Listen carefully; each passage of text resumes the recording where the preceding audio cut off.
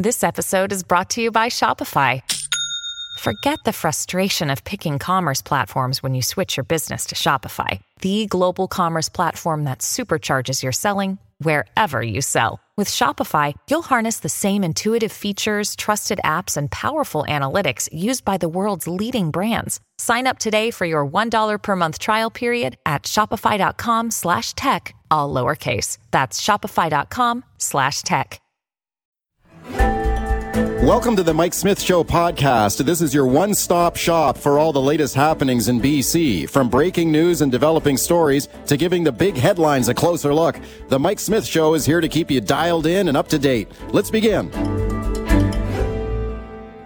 We all know how important supportive housing projects are in BC. They are a way to provide much-needed housing for seniors and others in need. But back in 2018, the NDP government pushed forward with such a project in Maple Ridge, Royal Crescent Modular Housing.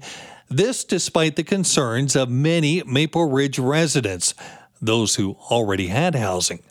Since that time, there have been numerous challenges there, crime, over a dozen deaths, and some negative impacts on the community and the businesses in the area. Good intentions, but what's gone wrong? Well, let's bring in Maple Ridge City Councillor Ahmed Youssef. Thanks so much for joining us. And do I have it right? Are we looking at some major challenges? What went wrong, Ahmed? Good morning, and thank you for having me. It's unfortunate that here we are this many years later after 2018, and unfortunately what the community members and business owners and operators in the vicinity of this particular facility, their concerns have come to fruition, have come true. It was really disappointing to see the impact not only on the immediately adjacent neighborhood where you have a daycare that's kitty corner from there that's really been struggling to make sure that their clients and the children and the families that are frequenting their establishment are safe. But also this is one of three facilities that now exist in Maple Ridge that if you look at a map, they dot our downtown area. And we have a recognizable 4x6 block downtown core. Our businesses are predominantly, privately owned right here, Maple Ridge raised and grown types of businesses, ultimately what's called mom and pop shops. That are trying to put food on the table and are trying to make sure that their families are looked after. And they've had issues with vandalism, human excrement, discarded paraphernalia, some of their clientele being harassed and aggressively panhandled. You can't go through the downtown core of Maple Ridge without seeing the fallout effects of these supportive housing facilities. It's not that something has gone wrong. It's actually what was promised has been delivered. What was promised was housing, and thus far it's been housing only. We don't see, as the community, the supportive aspect of it that's meant to drive individuals in the direction of detox, of treatment, of ultimately changing their lifestyle and coming out of the grips of addiction into being a productive member of our community. Instead, it's simply a roof over people's head, which we can all agree is desperately needed for many of us, especially and specifically, as you said, seniors and single parent families. However, when we're placing supportive housing of this type without the wraparound services that do provide for a better outcome for individuals, it has a significantly negative effect on those that are around it. The seniors that live in that vicinity have had to suffer with all kinds of things that from ambulances coming at all hours of the day to deal with overdoses, to individuals losing their lives right on their front doorsteps, to again the criminal aspects that surround this type of behavior, where you have break-ins. Okay, Ahmed, let me just slow you down there for a second. We have to take a look at the need for supportive housing. Would you say that going back to 2018, when This came about to Maple Ridge, and it was imposed on Maple Ridge by the government. Lots of people yelling and demanding it not come in. But would you say there was a need to house the homeless in Maple Ridge? Was that a reality? That certainly was a reality. How we go about it is where the problem or the failure has occurred. You can't lump all individuals under the label of homeless. You have individuals that are struggling with severe mental health issues that do need that professional level of care. You have other individuals that are in the grips of addiction that need that treatment and detox as soon as we can provide it. And then you have individuals that are simply there because of socioeconomic reasons, whereby they're looking for a job or have fallen on hard times financially, and they find themselves where they are. So looking at those basic three groups or breakdown of the homeless, quote unquote, label, we can easily see that there are different levels of needs. Lumping people together, putting in the supportive housing facilities, as they're called, where it's simply housing, and bringing in people that are trying to get out of addiction while people are actively using and in some cases even manufacturing the drugs right next door to them, is not helping those that want to recover their lives and want to come out of the addiction. So this is where the failure has been, is that it actually has served as an ecosystem to promote that vicious cycle further. Okay, so if there is a lesson here for other communities around the province, 5 years later, after 2018, when this came in, what could have been done? What should have been done? Well, the location, first and foremost, was opposed by the community members as well as the downtown businesses. Our downtown BIA and Chamber of Commerce both recently submitted letters of concern to mayor and council about the fallout effects of this. And this goes back to the point that I was trying to make earlier of our recognizable 4x6 block downtown core. These businesses have been pummeled by the excessive costs that they have to now incur to put in the security measures needed, the loss of revenue from clients who have either experienced themselves or heard stories through social media or have been accosted or aggressively panhandled by individuals who will now say, I will not shop in downtown Maple Ridge, or I will not take my children to downtown Maple Ridge because of this. So these are the fallout effects that we're experiencing. Socially, our children and youth and seniors, and we're known as a community of young families. People come here to raise their families. Now, those families and even their pets cannot be left out in our city parks, especially Memorial Peace Park, our central hub of our downtown, because of the fear that they would be exposed to paraphernalia, to persons who are experiencing an overdose, possibly dying right before their eyes. I don't see a positive outcome if our children and youth are being exposed to these traumatic events, quite frankly. So where do we go from here? What would you want to see, and what can we see for this area? We are in desperate need of the treatment component that's been lacking. Recently, myself and the mayor and council, I proposed a motion to the Union of British Columbian Municipalities, and the council has approved that of having the province provide treatment on demand for individuals that are ready to come out of the grips of addictions. I appreciate that. Support. And I think you did a good job of summing up the problem and the concern in the area. Ahmed Youssef, Maple Ridge City Councillor, thanks for spending time with us. Thank you for having me this morning. Bruce Plaggett in for Mike Smith. Before the break, we heard from Maple Ridge City Councillor Ahmed Youssef talking about the problems with Royal Crescent Modular. And there have been problems since it came in under the NDP government back in 2018, despite the concerns of businesses and residents in the area. It is a case study in what good intentions what can happen to good intentions when things are not fully realized in terms of the other part of the equation. And that other part of the equation is dealing with those very issues that help lead to those being on the streets without homes or looking for housing. Also concerned about this is BC United leader Kevin Falcon, who's gone on Twitter asking a very good question.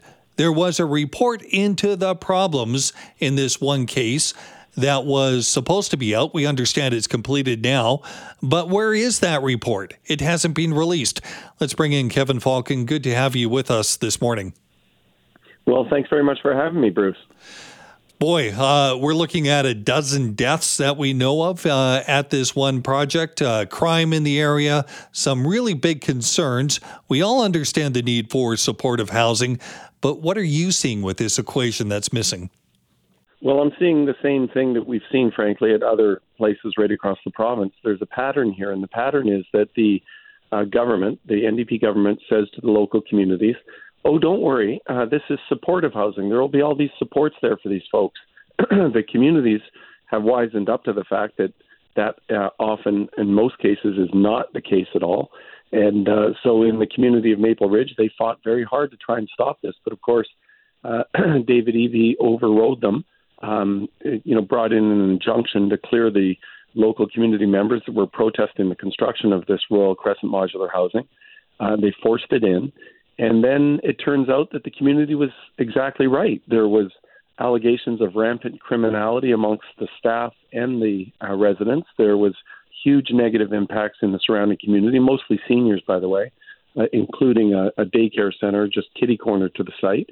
And that has continued. And so David Eby was required as housing minister. He quietly ordered a review into the claims of death, violence, and criminality that were rampant at the location. And we know that report's been issued. The government's sitting on that report. And I've come up against this before with David Eby. We saw this with BC Housing, where he sat on several reports that were very, very damning on BC Housing and on Atira Housing, the nonprofit that was managing the housing. And, of course, it turned out that there was literally, hundreds of millions of dollars being wasted. Lives were lost. There was, situations where basic,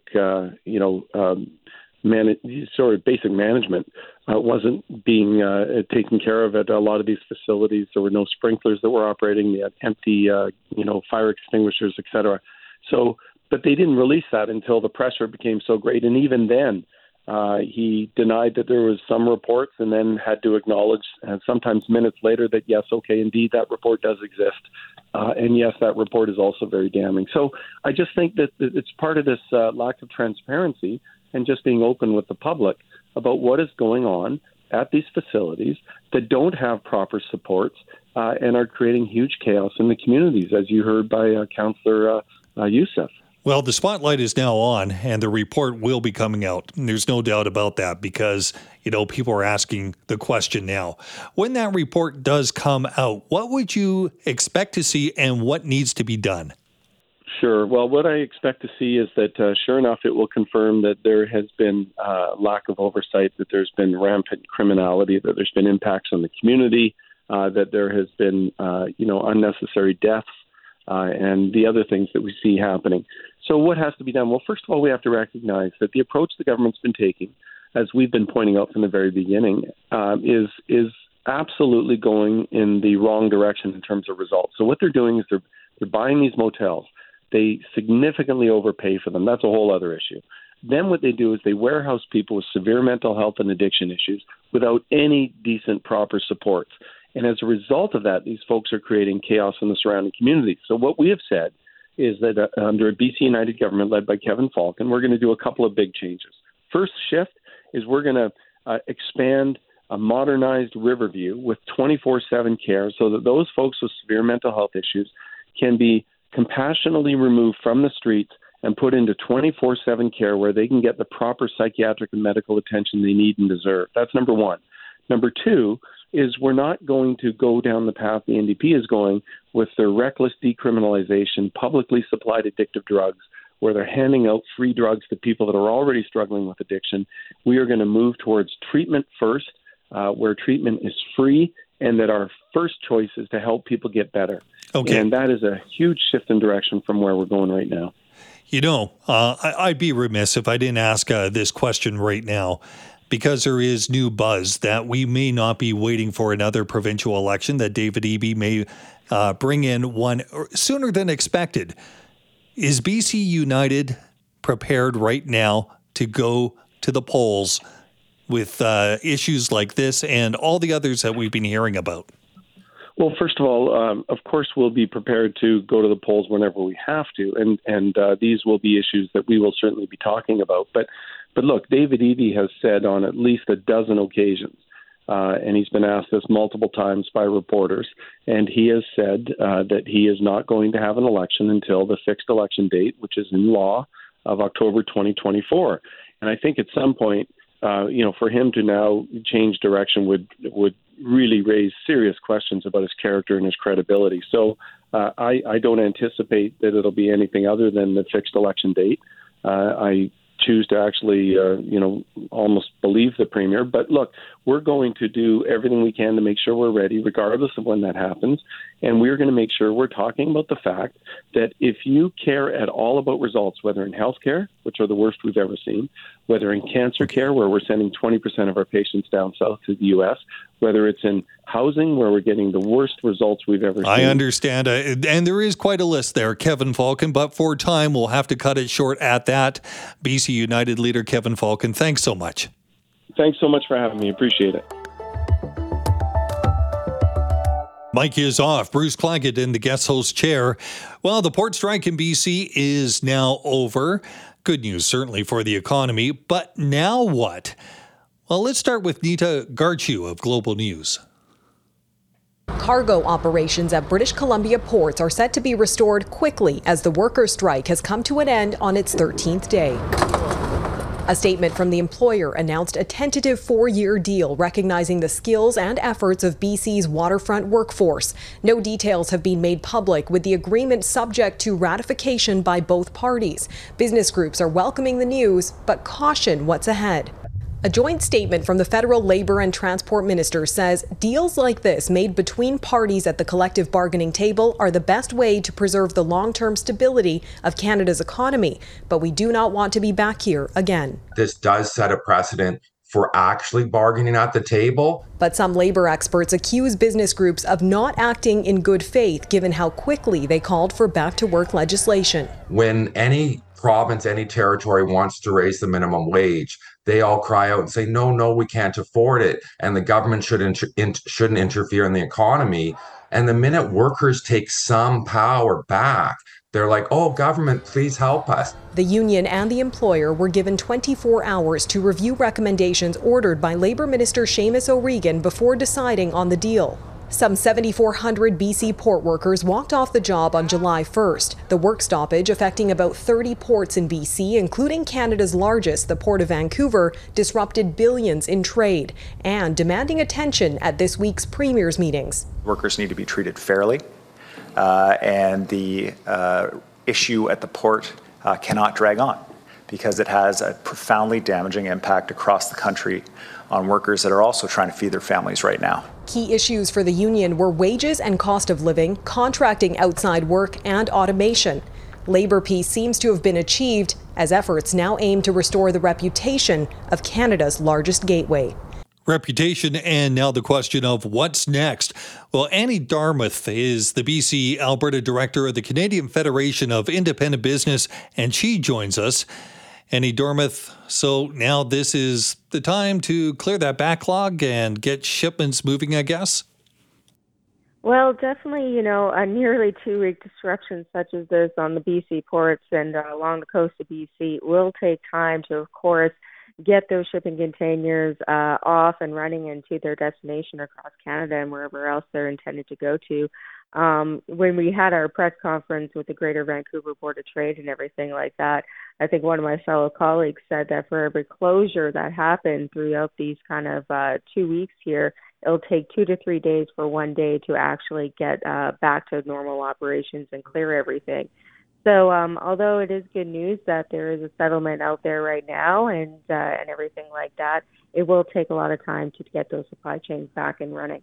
I heard that one too, Annie. 2 to 3 days for every 1 day. What does that mean? How come so long? Well, it's simply because for the duration of it, for one thing, and the fact that, of course, I believe that, again, Greater Vancouver Board of Trade estimates that $9 billion worth of trade has been disrupted because of this. So, I mean, there are a lot of cargo ships out there right now. And, of course, it will take time to clear everything out and get it all moving again. You're members of the Canadian Federation of Independent Business.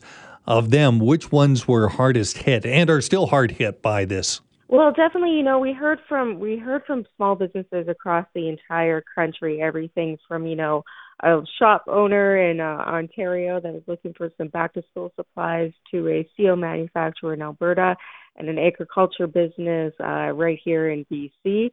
All of those types of stories is what we were hearing from businesses that were disrupted by the strike.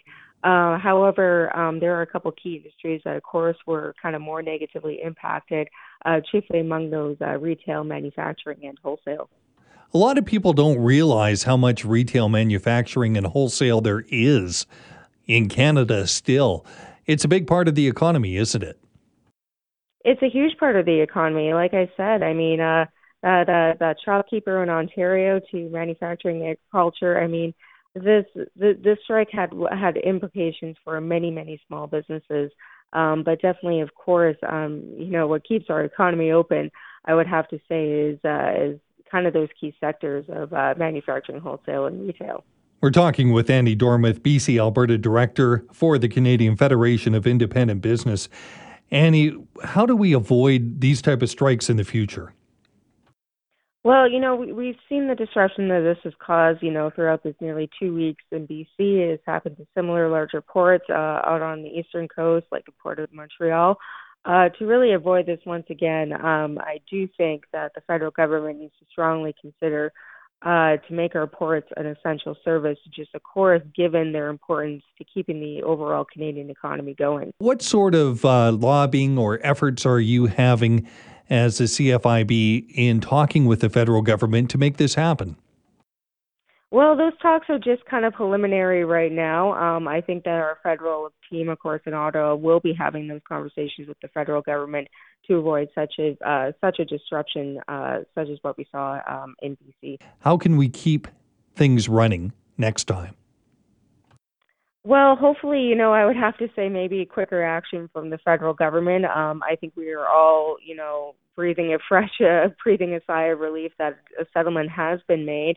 However, many question where the federal government was, a week ago.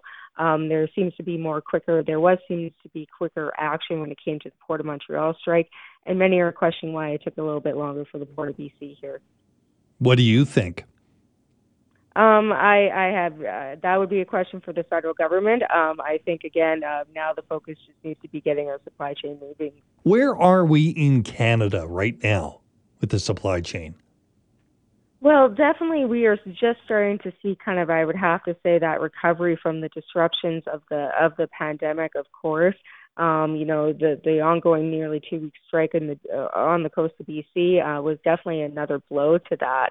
And what no one wanted really was what we saw during the pandemic, where, the impact would trickle down to consumers in the form of even higher inflation that no one can possibly afford right now. Is it a major issue right now, or are we coming out of the worst of it? I would have to say we're coming out of the worst of the impacts of the pandemic, but again, the prolonged strike that we saw with the Port of Vancouver will definitely take some time to get operations back to kind of those normal levels. Annie, one of the things that I saw so much in the past couple days mentioned was reputation of our port. And that's something that many business leaders have suggested it's been hurt, it's been damaged. What do we do in terms of getting that reputation back, if in fact you think it has been damaged? Well, I do think that for how long it went on for, that yes, Canada's economic reputation was damaged. One of those ways I think that the federal government can repair that and to provide assurances to the global economy that yes, Canada is a place to do business, is perhaps look at that essential service legislation. Is Canada competitive in terms of its own ports? I wouldn't have those exact numbers. I know that there are a lot of goods that travel between, both ports on the east and west coast of BC. The Greater Vancouver Board of Trade did estimate that throughout this ongoing strike, that $9 billion worth of trade has been disrupted. Where do we go from here? What are you going to do as an organization now? Well, hopefully we'll just have to carefully watch to ensure that, the supply chains are moving, and of course our members aren't having any more impact on them. Hey, thanks for spending this part of your Friday morning with us. I'm Bruce Claggett in for Mike Smith. Happy weekend ahead. Well, here is something that we need to take a look at. There is a vicious cycle. Mental disorders causing the very stress that fuels them. It's part of a team finding coming out at UBC. Part of what makes depression so hard to overcome, according to this team and their findings, is that people with depression tend to behave in ways that lead to even more stress in their lives. And that stress in turn fuels mental illness. Well, joining us is Dr. Katarina Rennick. She is a postdoctoral researcher in the Depression, Anxiety, and Stress Lab at UBC and is here to talk about her team's findings. Thanks so much for joining us. Very important topic. And do I have it right? This is really a vicious circle? Yes, absolutely. So what we found here is that stress and mental disorders really feed each other over time, so that people with mental disorders tend to behave in ways that lead to the very stress that really perpetuates mental disorders over time. And we're finding this not just for depression, which is something we've known about for some time, but we've actually found that we're seeing this across mental disorders. So things like anxiety, personality disorders, substance use, and others. You know, there is a saying, he or she is the cause of their own problems. So from any saying, I would imagine it comes from a little bit of reality. And I wonder if that's what happens in people in general and those with mental disorders specifically. Yeah, absolutely. So it's important to know that this phenomenon, we refer to this as the stress generation phenomenon, happens with everybody. So we all generate some stress in our lives. Anytime, you might choose to have an important but difficult conversation with someone or to take on a new project. But what we're seeing is that this happens even more so in the lives of people with mental disorders, and that this is due to the nature of their illness. So what we did is we looked at stressors that people actually played some role in contributing to. So things like getting into a conflict or maybe putting off something at work versus ones that people couldn't really have contributed to, something like being in a natural disaster. And we're seeing that people with mental disorders are experiencing more of these sort of self-generated stressors. So that suggests that they're actively generating more stress in their lives, and that this is perpetuating the disorders and contributing to why some of these disorders can be so long-lasting. That's interesting. So I guess we're talking about escalation versus de-escalation when a situation arises. Yes, yeah, that's right. Yeah, so as we say, it creates this sort of vicious cycle, and this is really important because part of what makes mental disorders so costly to the healthcare system, to our economy, to individuals' well-being is how chronic and how long-lasting they are. And so we're starting to understand that that stress is really playing this really important and key role, and that it's something that we're going to want to target even better in our intervention. Now, you talk about this feedback loop being initially thought to be unique to depression, but it goes far beyond that. Where did we start in looking at depression, and where did we end up? Yeah, so as I say, we know that it's been an issue. That's sort of where this research came from, is the depression literature. And there was kind of some disagreement about, to what degree this affects all these other mental disorders that, where we know that stress is important as well. And we're finding that this, as I say, a stress generation phenomenon seems to be pretty universal. So it's important across different diagnoses, but it's also important for different people sort of across backgrounds. So we saw that these effects happen for people from different racial backgrounds, from different geographic areas, and across genders as well. So something that is really important for scientists and for clinicians and for people in the public to be aware of and to start talking about. You mentioned that there are different groups that are more susceptible. How come, and who are those groups? Mm-hmm. So the groups that we saw were more susceptible to this effect were younger folks, so children, adolescents, and younger adults. And we think that part of this could be due to the fact that there's just a lot more transitions at those ages where people are sort of choosing their social networks, their partner, making really big decisions about their education or about their careers and all those sorts of things. There's lots of kind of opportunities for people to act in ways that might lead to more stress in their lives. So we know that among those folks, this is particularly important, although stress generation is occurring among older people too. Now, the impacts of this must be widespread right across your life, relationships, work, education. What are you seeing? Yeah, so we see that this is quite a widespread general phenomenon. So people are generating stress across domains of their lives. In some cases, we see that it's particularly important in the social realm of people's lives, specifically for disorders like depression and anxiety, where people might actually be generating even more social stressors. And those are also the social stressors that, when they occur, tend to make us feel more down or more anxious. So this really, sorry. No, go ahead. So this really suggests that that we need to be focusing on sort of changing some of the underlying patterns or behaviors that could be leading to those. And in another project that we conducted with our collaborators at the University of Rochester and the University of Western Ontario, we found that there's particular behaviors like social behaviors, negative thoughts, avoidance, and other specific patterns and personal characteristics that seem to be specifically driving greater stress in people's lives. I think an understanding, from what I'm hearing here, having a better understanding of this circle, this cycle, may help us in dealing with those people we know who have this happening in their lives. What can we take back from this, the average person? And then what can, second part of the question, what can some of the people that have to deal with it in professions, medical profession, law enforcement, what can they take back from it? Yeah, so this tells us that people actually can change the amount of stress that they experience in their lives. People have some power over that.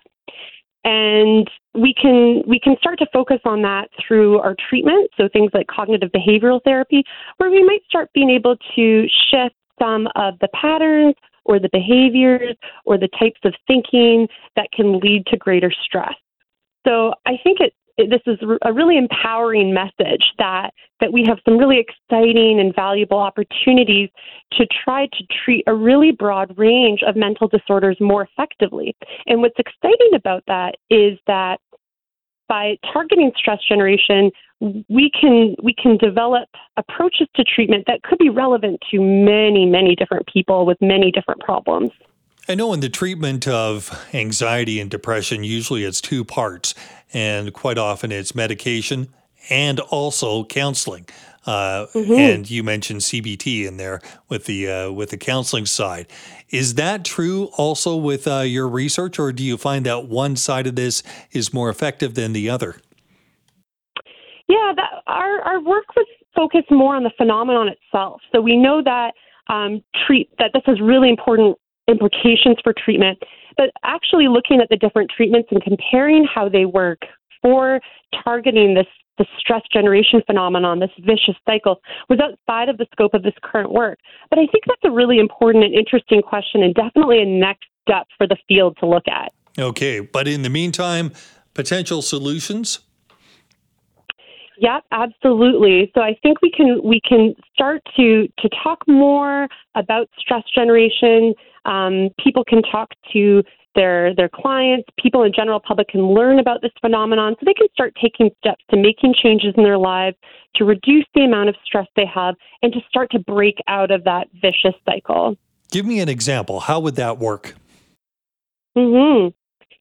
Yeah, so I think one way is for people to start to learn about how some stressors might be related to some of the ways that they might think, some of the behaviors they might have, some of the environments that they might be in, and then start to work to problem solve and to find out ways to shift out of some of those patterns.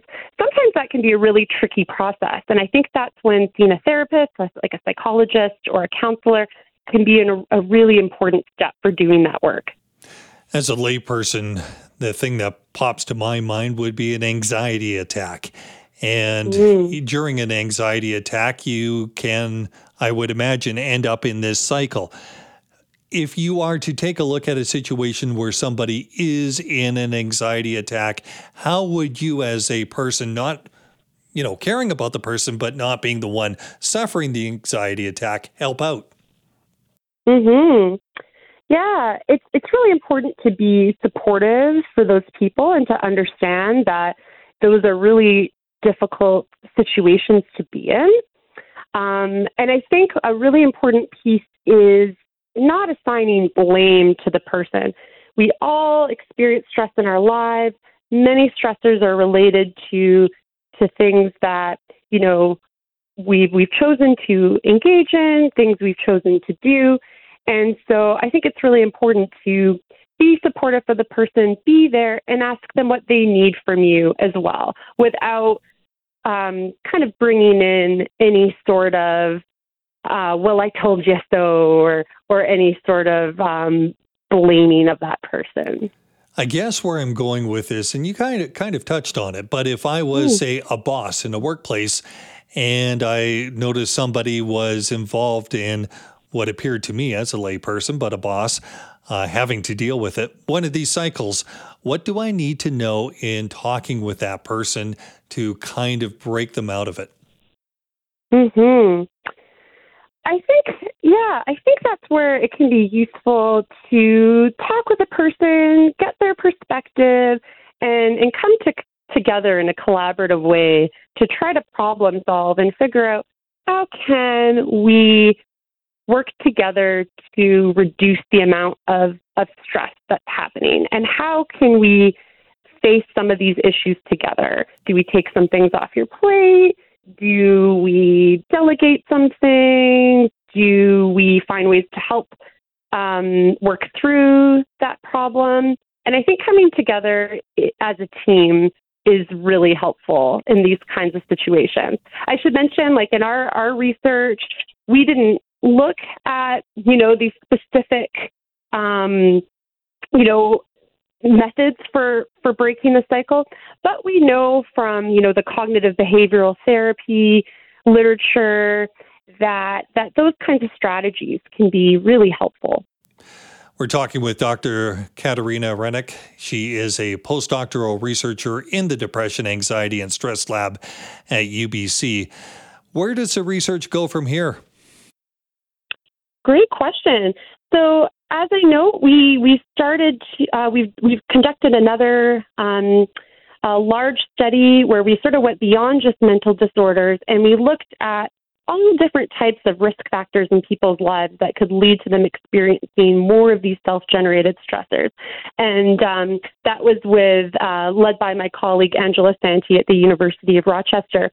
And we found a number of different factors leading towards greater stress. And I think what's important now is to get even more fine-grained and understand sort of the different pathways from different thoughts and different behaviors to different types of stressors, both within people with mental disorders, but other people as well. We know that this affects, all of us, within the general population. And then I think the next step after that is designing specific interventions for changing the cycle, breaking out of the cycle and adapting it, and actually testing how do those interventions work. Do they work as well for people with depression and anxiety? Can they also work for people with substance use disorders, personality disorders, and actually testing to see, does this give us anything above and beyond our current, best practice techniques?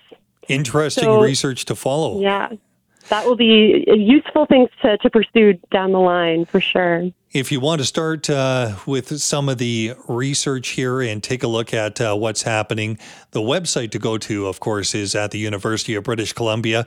The Google search, a vicious cycle, mental disorders cause the very stress that fuels them. Dr. Katrina Rennick, thanks so much for your time. Very interesting subject. Thank you very much for having me. It was a pleasure.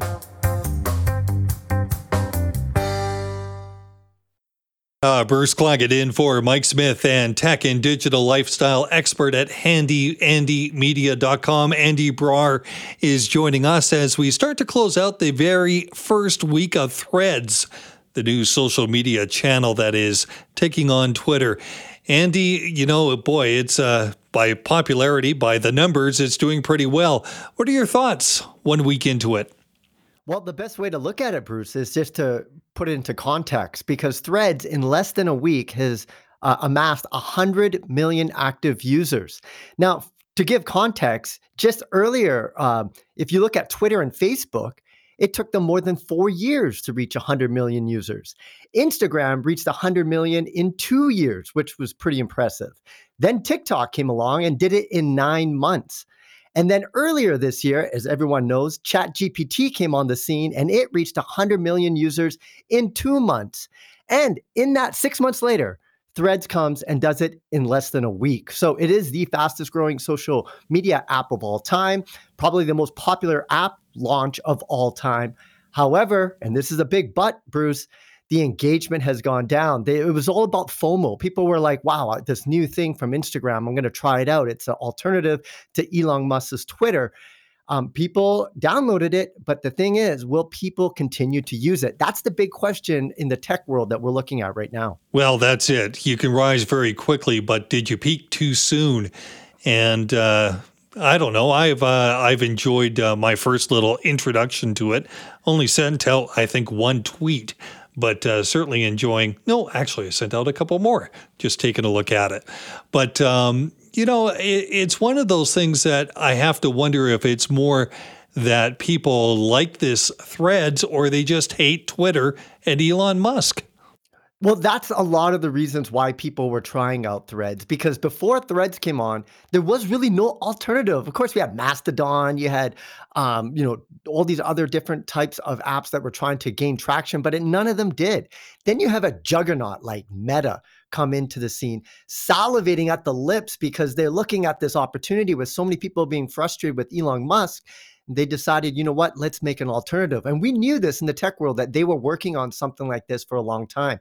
I just didn't realize, Bruce, that they would just copy Twitter almost identically in terms of the look and feel of it. But that's what Meta does. There's two types of companies that you see in tech. You have the innovators and the imitators. And Meta, even though they started with Facebook, they are imitating everyone. They're watching the playbooks of TikTok, Snapchat. They're taking all of those features and putting them into their apps. And they did the same thing with Threads. The big question is, you have to have more of a value proposition other than just saying, well, it's like Twitter, but there's no Elon here. Because we have Mark Zuckerberg. And Mark Zuckerberg is really no better than Elon Musk. He knew long ago that social media was harming children and teens.